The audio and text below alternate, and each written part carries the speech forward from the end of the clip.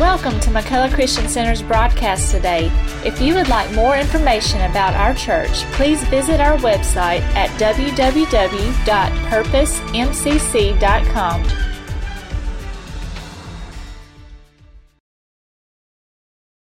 Our God raised His Son for us so we can raise the roof of His church. Amen. Wow. Thank Him for His presence in this house. My goodness gracious. Hallelujah. Y'all can be seated. I might run around this house right now. Yeah, that'll be great, Pastor. Yeah, I might run. Oh, my goodness. Y'all some worshipers. He done warned me about this church. And I was up at Excel Assembly of God, and me and Brother Allen hit it off. We done played golf together, and I'm going to hang out with him more, and I'm coming back to hang out with your pastor more, too. But he done told me, he said, boy, you're going to have some freedom up in that house. I promise you. And I went, do you think they'll like our long worship? He said, they'll out-worship you, Chris. But, man, it's an honor here. An honor to be here. Oh, my goodness, y'all got to leave? Well, let me tell you what I want to do. Hey, are you like the house mother? I'm here in town through Thursday. Can I come over there and share my story with them during the day? Is there any possible way to do that? That would be great. I'll get things from the pastor. I am sorry we went long because I want to come love on you guys, okay? Amen. Y'all be blessed, okay? I'm proud of you where you're at. I love the joy I see on you. They were like, Mr. Chris, will you share your story? I went, that's it. I'm laying down my message. I'm going to go there now, if that's okay. But we had a great time. John and Jeanette Bush, I guess you guys have met them. They are just incredible people in my life. I guess about 15 years ago, I did my first Cross Festival, and I was with a guy named Ken Freeman. I think he's been in the area. And dude, we were in a ball stadium. And I'm telling you, there were about 2,000 or 3,000 people there when he gave the invitation. There wasn't but 40 people left in the stands. Even the Christians come down to get right because we need to sometimes, right? And but man, I've been blessed, man. God has opened so many doors for me to do a lot of crazy, cool things. And it's not because I'm talented. It's not because of where I'm at. God just had a time and a place for me to have a platform to go and love on the addicted and the afflicted. And that's what I get to do every day of my life. This year we've put Dylan was our 84th person into a Christ Center Recovery Center. We are the 800 line for our area. And we put 126 in and 141 in the year before. This is the cool thing. We have only had 7 people that have went back into their addiction out of those numbers. God is just really, because I want to tell you something. If you put them in a place where Jesus is, that's where the hope's going to happen. That's where the change is going to happen. And we go across the state of Georgia. I've got Celebrate Recovery in 14 state prisons right now, and we're going in 2 more. And we're excited about that. And then my preaching partner, who's just ridiculous, his name's Beaver Robertson. You're like, why do they call him Beaver? His name's Hillary. He's from Germany. So you don't want to be laughed at for being called Hillary. But I need to bring him down here and let him flow. This is one of the most prophetic men of God I've ever been around. And God told him the name of his wife. And her name was Jessica. And you know what? There were 7 Jessicas in the church. How would you like to figure that out? But do you know that their first kiss was at the altar of their wedding day? And Beaver was a reprobate just like me. He should have been behind bars for 2 life sentences. But God gave him pardon and gave him freedom, just as He gave me.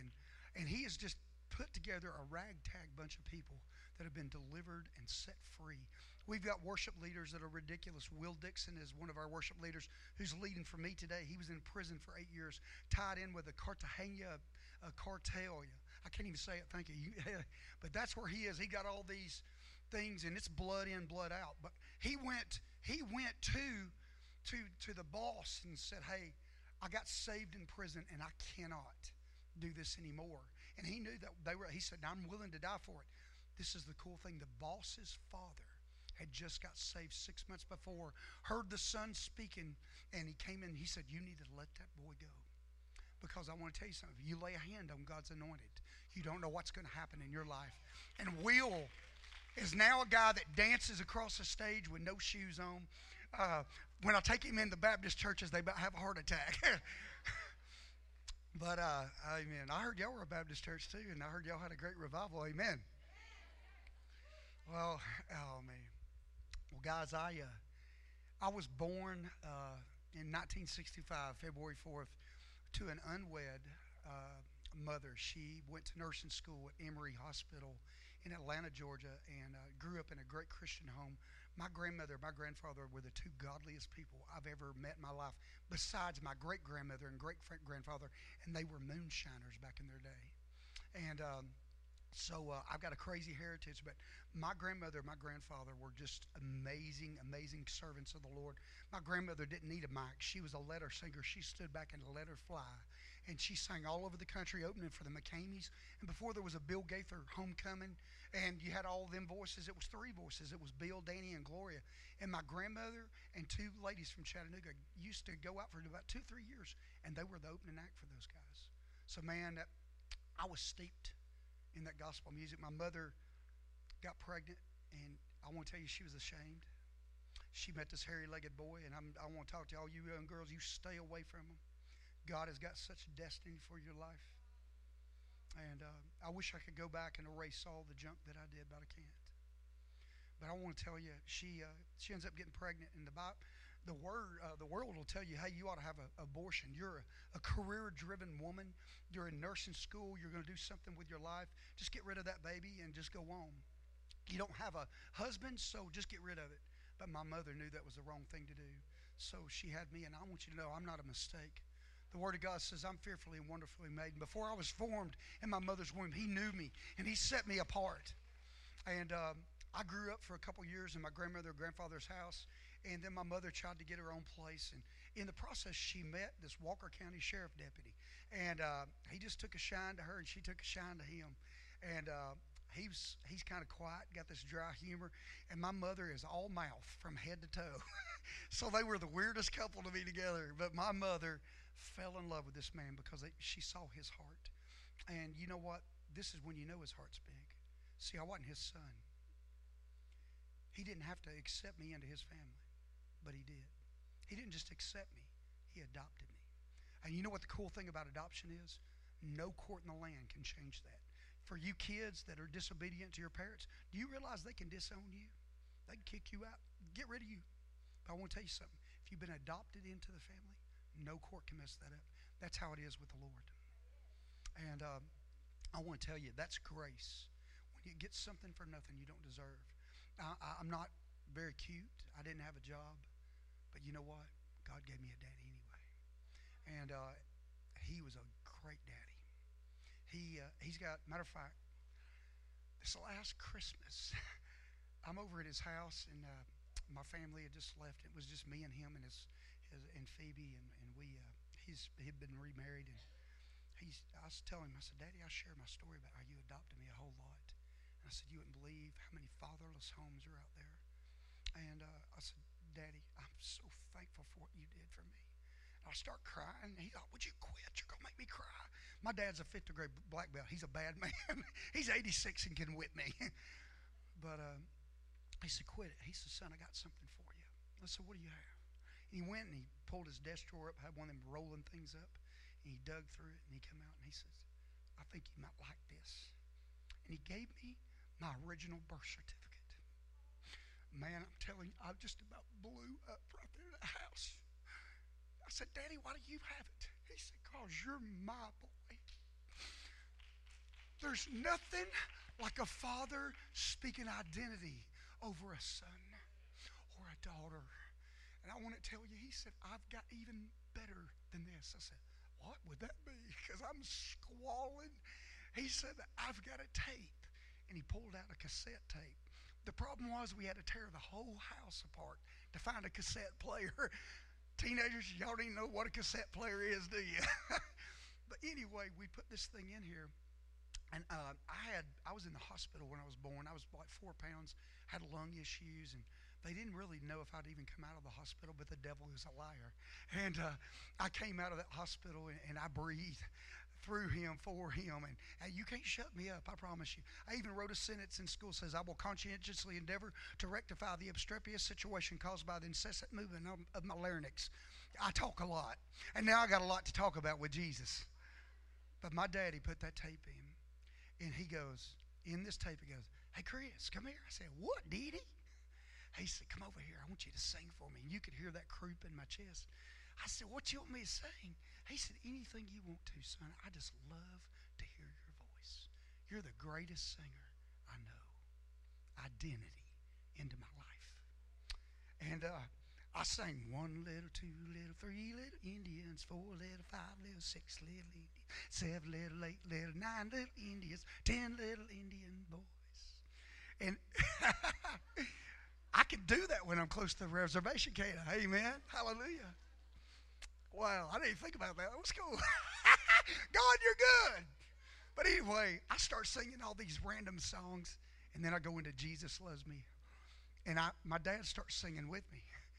And I stop in the middle of the tape and went, Daddy, you need to be quiet. He said, why? I said, Daddy, you just don't sing as good as me. He said, you're right, son, I don't. He said, you know what? You might be on a stage one day. You're so good. He let me finish Jesus Loves Me by myself. And when I listened to that and realized the brevity of what he spoke into my life, do you know what I do, guys? Today I sing and today I talk to everybody I meet because I've got a story to tell just as you do. The thing about it is my story is not just one story. It's many stories because I see God do something every day because he takes us from glory to glory to glory if we let him, if we allow him. But I grew up in this Christian home. My dad and mom had a son, and when my little brother came into play, man, I want to tell you something. I didn't feel like I was getting all the attention that I got for those several years. And I realized that I had a need of approval and problem inside my life, and I wanted that affirmation more and more. And I kind of felt like secondhand stuff for a little bit, so really kind of warped my mind. And then I found pictures of my mom and dad getting married when I was a little boy, and I was like, I'd never wanted to ask them, what's the story here? Because I would never want to disrespect or hurt my family. I didn't find out till I was 15 years old that I wasn't Jim McDaniel's son. But I grew up in this house, and we went to church every time the doors were open. Sunday morning, Sunday night, Wednesday night, we played ball. We didn't do rec leagues, man. We did church leagues. Everything was about Jesus. But just because you play on a ball team and you go to church, it don't make you a Christian. Just like being in a garage don't make you a car. Guys, I heard the gospel my whole life. I sang the gospel as a little boy. I know back then, it only takes a spark to get a fire going.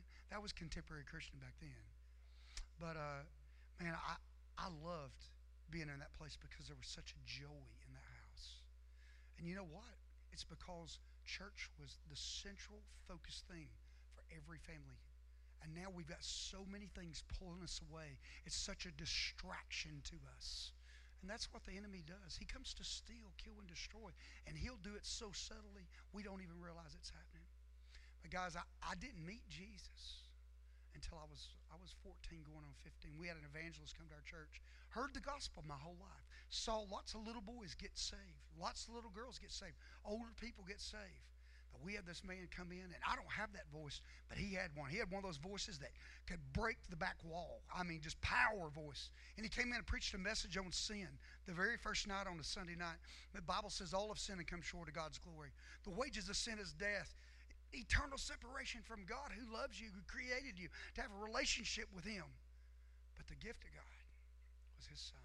What a gift that was. And you know what? He let everybody know all you got to do is receive this gift. He's already paid for your sin. Just receive it. But you know what?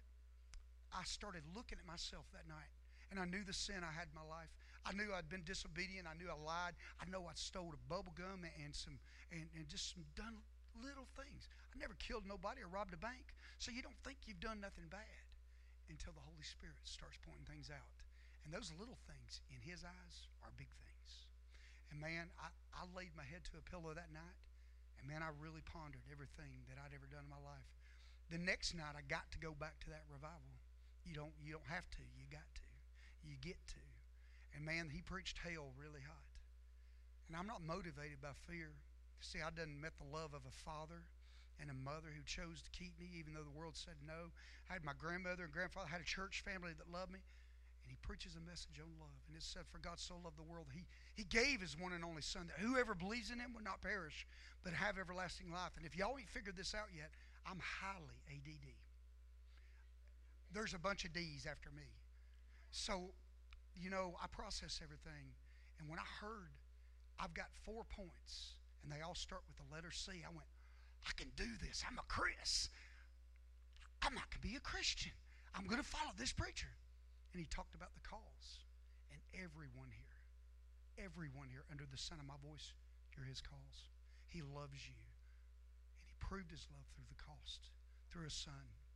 My daughter, I'm telling you, she's got me wrapped around her finger. My little son, he's 15 years old. He looks just like me. He's skinny, got long, curly, blonde hair. He's got a gap between his tooth, and his gift is to spit water 20 feet in the swimming pool. And then we got to adopt in a little boy about 2.5 years ago. And I'm the guy that played with Confederate Railroad, that had the Confederate bandana around my head. And a lot of people would say I'm racist for that. No, my family taught me red and yellow, black and white. They are precious in the sight. Hey, I want to tell you, God doesn't see color. He just sees the blood. And that's all he's looking for. And if he doesn't see the blood, he's praying that blood. He's got somebody interceding, praying that blood will get on him. Amen? Well, man, I want to tell you, we met this little boy in a bar ministry that I do. I go into bars and I'll sing Sweet Home Alabama, and then I've rewrote things like that. And then I'll go into the Christian part of it, and people are like, what in the world's he doing? And then they follow me out the door, and I tell them about Jesus. Then we started doing a ministry in the bar, and I got to adopt this beautiful little 4-month-old baby. I had him since he was 4 months old. He's my son now. Man, that was one of the adopted got to be the adopter. Isn't God good? I just love him. Well, man, what I'm telling you is I count the cost of my children. I don't want to see them even scrape their knee, get any kind of a boo-boo. I'm that kind of a dad. I know they're going to happen, but I want to protect my children. Just like God is our defender, I want to be the defender of my kids. But can I tell you, man, he talked about a condition. What are you going to put your trust in? And the gentleman that was up here starting this thing off, that's what he was talking about, was trust. That's what the whole day started with, was trust. What you going to put your faith in? If you put it in your good looks, your good deeds, your wallet, your job, influence, it ain't going to get you nowhere, folks. But if you'll put your trust in Jesus, he will change your life. Not just save you. He's not trying to give you a ticket to heaven. He's trying to get heaven into you down here. That's what the abundant life is all about. Peace, love, and joy in the Holy Spirit. Well, man, he talked about a consequence. I heard about hell the night before. And then he talked about God's heaven. And I came down to an altar. I knelt my knees and knelt my heart. And I cried out to a holy God and invited him to be Lord and Savior of my life. And that day, I was gloriously born again. I began my journey with the Lord. And man, his words started coming alive. I started having a passion because my family was so into music. I was like, God, would you give me a talent? So I started taking piano lessons from our organist until she slapped me on the hand with a ruler. And when she did that, I was finished. I learned to play by ear then. But guys, I went all the way through high school. I love music. And my cousin Neil built this place where, just like we did at Little River State Park, we had good, clean fun on the weekend. It was a big old chicken house. They had bands in there that sang I'll Fly Away, Will the Circle Be Unbroken, Amazing Grace, Uncloudy Day, but they sang another kind of music I'd never heard because I've been in the four walls of a church. If it wasn't in a hymn book and Bill Gaither didn't write it, I didn't know it. And I heard for the first time, thank God I'm a country boy. And I went, whoa! Man, I like that country music. It got up inside of me. I love story songs, but my goodness, the feel of that music, I was like, I think I could play that. So I started playing with this country band while I was at Gordon Lee High School, where me and Felicia graduated. She's much older than I am. No, I'm just kidding. She's not. No, she was a baby when I was in high school. But I want to tell you, man, I love music. I was a passionate person. I weighed 180 pounds as a linebacker, and I'd tear your head off. Won all North Georgia for 3 years. It didn't matter. And then we started winning clogging competitions. Yes, I was a clogger. I used to do a backflip. I can't even bend over and tie my shoes. But I found out something about me. I was passionate. So when you put your passion into something, something's going to happen. And the band that was around me in high school, they were all really good players, probably better than I was. But they had jobs, and their passion was to stay home with their family. And I was a kid, and I was ready to go. So this door opened up for me to get on a bus with this band out of Soddy Daisy, Tennessee. My dad said, "Son, ain't nothing good ever come out of Soddy Daisy, Tennessee." And I said, "Why? What are you saying that?" He said, "Chris, they've led the nation in car theft per capita for the last 17 years. A bunch of crooks up there. You need to be careful who you tie yourself to." And I said, "Well, I agree, Daddy, but I just want to chase my dreams." He said, "Well, son, there's a way that seems right unto a man. In the end, it can lead to destruction. It can lead to death. Chris, make sure you seek first the kingdom of God and His righteousness, and everything you do, let everything else fall into place. Will you do that for me, son?" I said, "Yes, sir." And I had every intention of doing that. But that boy that loved Jesus, that played in the youth band, that played a little country music at the chicken house, I got on a 1957 Greyhound held together with duct tape, and I tell you that because we broke down on our very first trip going down the road. That should have been a sign of things to come in my life. You got to look for signs, folks. When you're on the path, look for signs. God will show you things, but we got to see them in the supernatural. And man, my band was called Danny Shirley and the Crossroads Band, and I didn't know how many crossroads this boy was going to face. We played for several years out in the bars and honky-tonks and fairs and festivals. And then we hooked up with a guy named Johnny Paycheck, who was known for Take This Job and Shove It. We played all kinds of places with him. Then we hooked up with David Allen Coe, the guy that wrote that song. We were his band for about 5 years. And then we got a record deal in Atlanta, Georgia, and we changed our name from Danny Shirley and the Crossroads Band to Confederate Railroad. And guys, it was on like Donkey Kong after that. We had a strong label behind us, great management that managed Kenny Chesney now and Gretchen Wilson. He had Alabama all those years too. And so, man, we were in good company. And our first album come out, we had 6 singles, 2 number ones, Jesus and Mama, the Queen of Memphis, number 1 songs for us. Then we had this song called I Like My Women, just a little on the trashy side. Now, I'm an ugly man up here, but y'all should have seen me in a dress in a video. I'm an uglier woman. But you know what? On the basis of that thing, we went double platinum. Doors opened everywhere for us. We were making an excess of money like you wouldn't believe. It was amazing. We were playing with everybody from George Jones to Leonard Skinner. Kenny Chesney and Tim McGraw was my opening act. I had it made in the shade. I could buy what I want, pull the cash out or a card out, and do it right there on the spot. I never had that kind of money. Man, it was crazy. Have y'all noticed I ain't said one thing about Jesus in this journey? Because when I got on that bus 3 weeks later, I called my mom and went, "Mama, these are the craziest boys I've ever met in my life. They're wild. I wish you would see how they respect women. There's none." She said, "Chris, I'll send you a bus ticket and you can come home if you want to come home." I went, "Mama, we're really good. We might make it." Guys, within my 4th or 5th week, I took my first drink. I tried 1 cigarette, went nope. Smelled pot, smelled like a skunk, went nope. But guys, when you hang out with David Allen Coe and Johnny Paycheck, there's some hard drugs that's going to be in that crowd. Both of them were affiliated. David Allen Coe with the Outlaw Motorcycle Gang, Johnny Paycheck with the Hells Angels. So guys, next thing you know, the best cocaine on the planet was readily available to me. And I started playing with that stuff. It didn't really get a hold of me during that time. And then a brother that I didn't know from my biological father came into my life. And he lived in Sanford, Florida, owned a trucking company.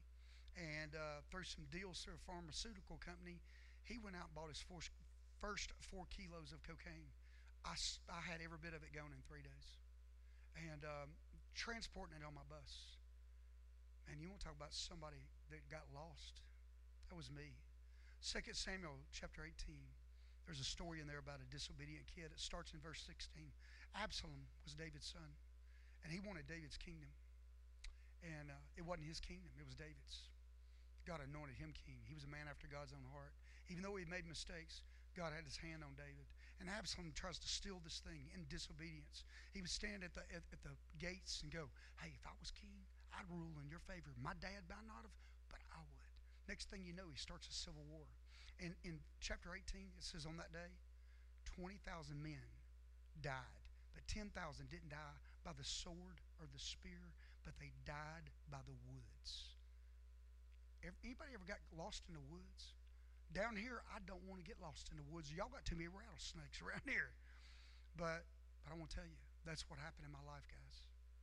One step at a time, I got into a place that I couldn't find myself out. And I had all this stardom, and I had all these people I had to keep happy.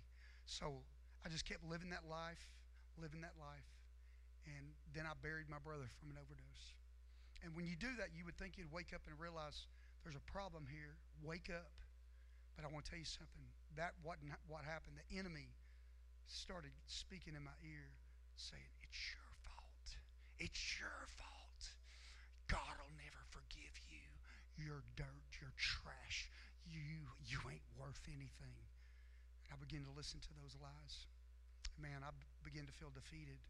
And when you feel like that, you know what you do? All sense of hope goes away. And you get on a path of destruction that nothing can pull you out. I would do 7 to 10 grams of cocaine. I didn't smoke it, didn't shoot it. But I can take these glasses and put them through my nose, and I won't do that. That's how big a hole it left in my life. Because I saw my fame, my fortune. I lost my fiance. I saw everything fall apart. And finally, October 18th of 1999, I've been up for 5 days on a bench, scared of the shadows on the wall. Every time the wind would blow in my big old house, I about jump out of my skin. I had a Glock pistol stuck down in my pants. I had an automatic Tech-9 in one hand and 2 ounces of cocaine in the other, doing it every 2 to 3 minutes, just wanting to have a heart attack and die. That's how hopeless I was. And finally, I passed out. I've been blowing blood out in my garden tub. They said it looked like they pulled a dead body out of it. I didn't look because I just had my head hung all the time. I hated mirrors. I hated the reflection of who I was. And I finally pass out. When I wake up, I'm glued, matted to my carpet in my house. And I try to move my head, and I could feel it stuck. And then I pulled it. And y'all know that sound of Velcro? That's what my face sounded like coming off that carpet. And I found the strength to get up on my feet and look in my mirrors. And I had mirrors on my closets. And what was looking back at me was a dead man. My eyes were so far back in my head. I weighed about 165 pounds. About 200 is where I need to weigh. I was emaciated. I looked at a corpse and fell on the floor and began to cry. I didn't even cry out to God because I felt like I'd gone so far, there's no way He would allow me back. Because there's so many underlying things that sin will take you to that will hold you back. And shame, the number one thing, the first thing that was ever found in the Bible, the only response to them taking the fruit, it wasn't fear of God, it was shame. And shame will keep you in a place where you don't feel like there's keys for that prison. But I called my mama and said, Mama, would you come help me? And if you call your mama, folks, your mama's coming. Ain't you thankful for praying mamas and grandmothers out there? Well, man, my mama called my grandmother. They got over there. My mother, she's a businesswoman. They prayed with me. My mother got on the phone, started making telephone calls. She going to get her boys somewhere to get help. And I told her, I said, Mom, I've already been in 2 rehabs. They talk about a higher power of the God of your own understanding. I don't even know what that means. But I want to tell you something, folks. If you think a doorknob is going to be your higher power and it's going to help you, all it's going to do is open the door. But I serve the door. And I was sitting there, and my grandmother crawled in my bed and prayed Psalm 91 over me for 2 days, over and over and over. And out of respect, I couldn't even say it. I just laid there and cried. And they got me in a rehab center. Good thing was you could go to church at this place. And, man, I was doing good. I was listening. I was learning. I was sick and tired of being sick and tired. I was consuming everything that they were teaching me. And I realized, man, that I was out of control. And uncontrolled chaos, an uncontrolled life leads to uncontrolled chaos. I wanted to be away from that mess. And I did so good, they gave me a pass to go home. And my mom says, you want to come stay at my house? I went, Mom, if I can't live in my house one day, I'll never make it in the world. Mom, just pray for me. She said, honey, I'll pray. Do you want me to come to your house and stay? I said, if you want to, you can. But she came and stayed during the day, made sure I went to bed. But on Sunday, before I had to go back, there was this church that never gave up on me for 2 years. Hey, Brother Chris, we know you're there. Your cars are there. Your truck's here. Your boat's here and your motorcycle's here. Why don't you answer the door? I was ashamed. But finally I started opening the door. And I would be rude to these people. That's how dark a place I got to. And they still love me anyway. And then I would look out the windows when they were late, going, where are they at? Because when it all boiled down to it, I couldn't wait for them to get there. I didn't go back to the pig pen. I walked in that door to see if those people were real. Can I tell you what? I don't look like them. I had a ponytail hanging down my back. I had earrings in my ear, and I had my torn up breeches and a shirt hanging out, kind of looking like I do today. My cowboy boots and a choker on. I was cool, you know. The only thing I didn't put on was my Confederate bandana. But I walked in the door, and can I tell you what? I got met by the love of God from everybody that was there. Everybody was in suits and dresses in this church, but they loved me. And then I looked up on the stage, just like I did today. They had this praise team on stage. And this band, when did they put a band? It used to be a really bad piano player and a really bad organist and a choir. You're like, oh, Jesus, help them sing together in tune. But man, this praise team was just incredible, like you guys were, man. It was just awesome. It took everybody right to the throne of God. And you know what I did? Somebody cut the leaky faucets on my eyes. I sat there and cried like a baby. And it was the first time I got real release. And man, I couldn't cut it off. Then the choir stood up, and there was 180 of these jokers up there in this robe, and they sang, Thou, O Lord, are a shield for me, the glory and the lifter of my head. And I want to tell you something. When they did the parts, da-da-da-da-da-da-da, I thought somebody picked me up and threw me all around that room. I was so drunk by the end of that song, thinking about what that song says. Lord, if I'd picked up that shield and walked into that world, I might have been protected from the arrows that came my way. But I didn't, because I didn't put on my breeches. I went out there naked into a world, just like Adam and Eve did. And I got my rear end handed to me. That's what happened to me. And man, when I heard he would lift your head, you know what that's connected to? Shame. And I'm like, you can break this shame off my life? Man, hope started coming up inside of me. And man, something that was dead just started to live again inside these bones. Then the preacher got up, and I thought he was going to mess it up because he had his notes. And he got up, and I went, oh, this is probably going to be boring. He got up, and he went, I worked 25 hours on this message, and I can't preach this message. He laid that in his big old throne chair. That's what I called it, a big fancy chair. By the way, I don't see any throne chairs up here. I see Jesus exalted in this house. That's what I like. But man, he come back to that pulpit and he said, the Holy Spirit just talked to me and told me there's somebody here that is in the struggle of their life. And if they don't have a radical transformation today, there's a good chance they won't make it another day. And I'm going to change my message. It's your plans or mine. What's it going to be? That's what I'm going to call it. He said, turn to Jeremiah 29. Everybody went there. He quoted verse 11 first. I know the plans that I have for you, declares the Lord. My plans, they are to prosper you. They're not to harm you. They're to give you a hope. They're to give you a future. ADD kicks in. My plans prosper me. I got a big old house. I got a golf course. I got stuff. Oh, wait a second. They repossessed one of my cars. I got a beautiful girl. No, Jenny moved back to Virginia. My friends don't take my calls no more. The party ain't there. They ain't there. Oh, my goodness. My stuff ain't there. My plans ain't working. If I keep moving the way I'm moving, there's no hope in future for this boy. So I tuned in, missed verse 12. I thought all that right there in about 2 seconds. They say 13 is an unlucky number, but I tell you that's a lie, because that was my number. Amen. It says, if you'll seek me, Chris McDaniel, you'll find me. When you seek for me, listen to this, guys.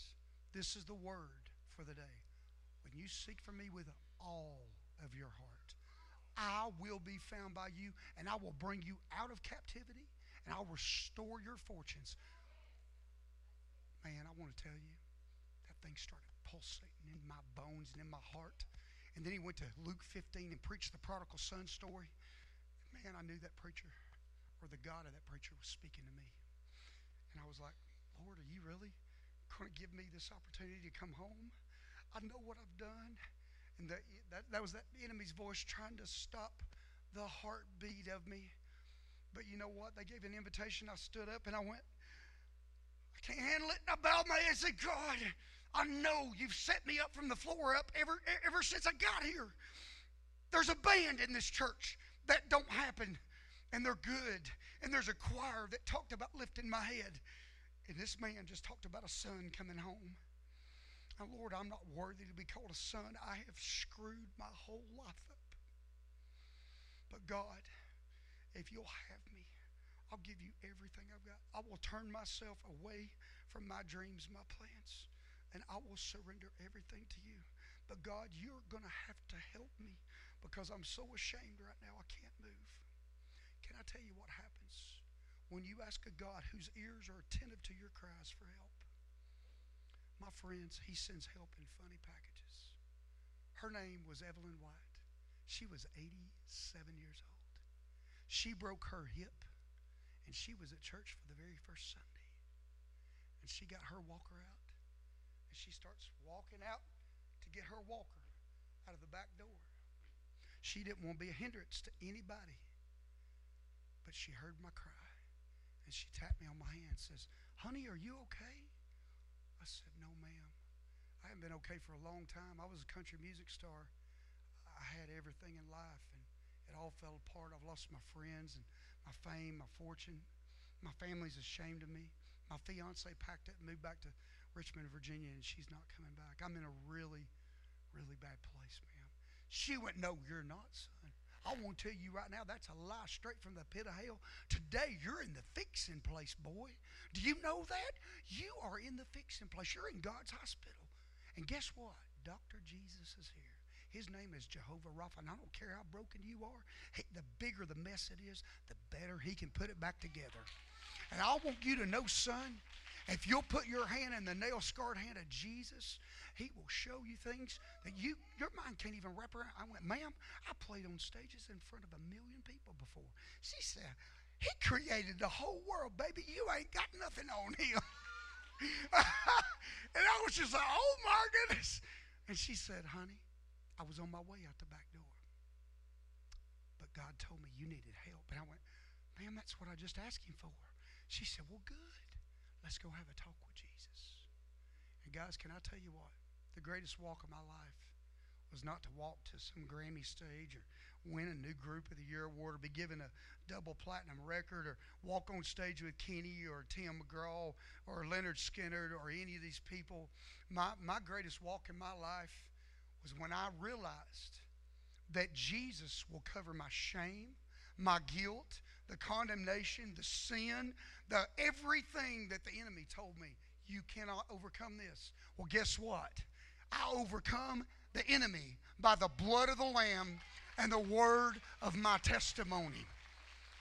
And can I tell you, man, he snapped my chains when she put her hand on mine.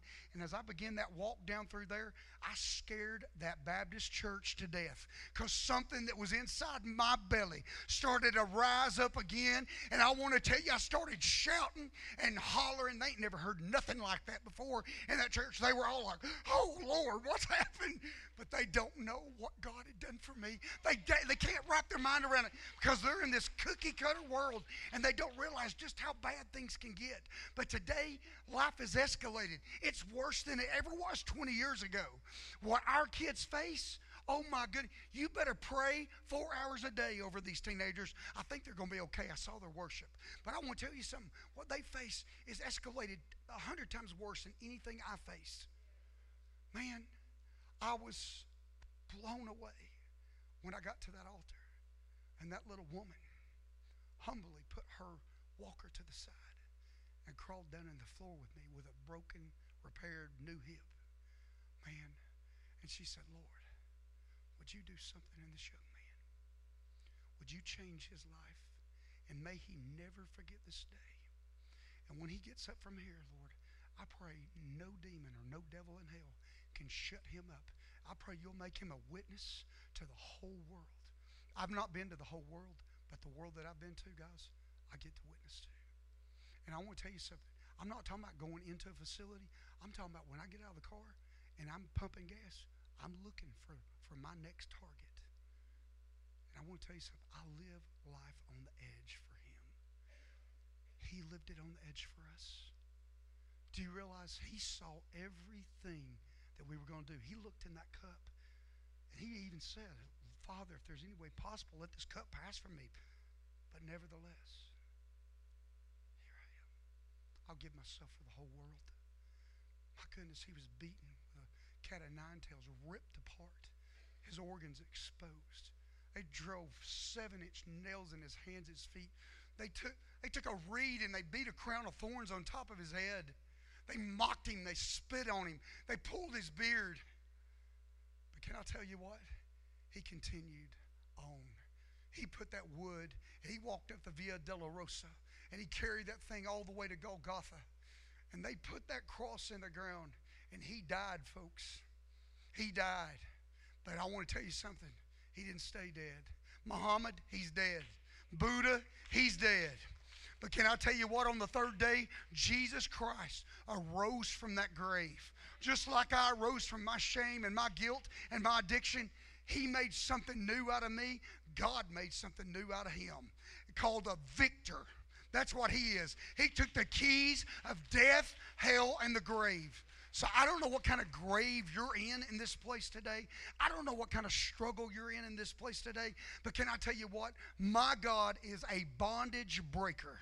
He's a chain breaker. He's a promise keeper. He will do what you can't do. He can do exceedingly, abundantly, more than you even ask, think, or imagine. But most of us feel like, I can't take that to him. He can't do that for me. Listen. I was in a Baptist church 6 years ago, and a man died in my church. I led him to the Lord in a hospital 6 weeks before, and he was dead. They pronounced him dead. Done popped him twice with a defibrillator. But you know what? I listened to the Holy Spirit, and the Holy Spirit gives me numbers, just like he talked to your pastor about 8. Oh, most of my songs that I've wrote are through numbers God's given me. But I want to tell you something. I saw 1:18:17, didn't know what it was. When I went to get my word, can I tell you what? I didn't even have to open it because it popped up in my spirit. And I went to Pudgy, felt like a fool because they done said he was dead. And I went, Pudgy, you ain't going to die, but you're going to live and declare the glory of the Lord. So get up, rise up, show these people who our God is. And Patty Smith, who was sitting there pumping on his chest, popped him twice with the defibrillator. Dead. She's still pumping, waiting for the EMTs to get there. She looked at me like, you're rude, dude. He's dead. And I'm like, George, get up in Jesus' name. You ain't going to die, but you're going to live and declare the glory of the Lord. I believe God just told me to tell you that. And they're all looking at me like I'm crazy. The fourth time we said it, guys, George opened up his eyes and he got up. Now, I want to tell you something. Lauren Newsom was Lauren Floyd. Her family was the singing Floyds from North Sand Mountain, Alabama. They're some of the most anointed singing. When she does 4 days late, I'm telling you, man, there's puddles all over the place. She can put a canoe in the church and just float to the altar. The girl's just so anointed. She called me 6 years ago. Chris, Mom and Dad said you could help me. Chris, I'm a pill-popping alcoholic whore. I need help. Will you help me in recovery? I went, honey, yes, I will. And she called me on my birthday. And then when she fell in love with a guy to get married, they found out she had AIDS. She came and prayed, and we got this little thing in Dalton, Georgia. We got oil that's flowing out of the Bible, and a lot of people are like, I don't think that's real. Hey, real. Hey, real. The Word of God is alive. Yes, it is. And if God wants to pull oil out of the Bible, it's real. I've been there. I've seen it. It's real. And I want to tell you something. We just believe in anointing and praying and pushing and having faith that moves mountains. And can I tell you what? The third time she went back to the doctors, Lauren was declared no AIDS.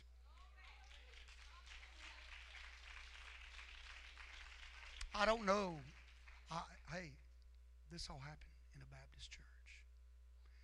And then I had a visitation from the Holy Ghost in a bathtub. Now, y'all probably don't need to hear that. Too much information.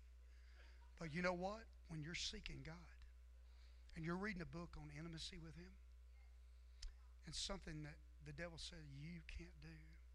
You may talk fast, but you can't even put your words together half the time. See, I went to speech class. I had a speech impediment. And I was like, well, I'm never going to be able to function in this gift. Maybe I can function in this gift. But you know what, man?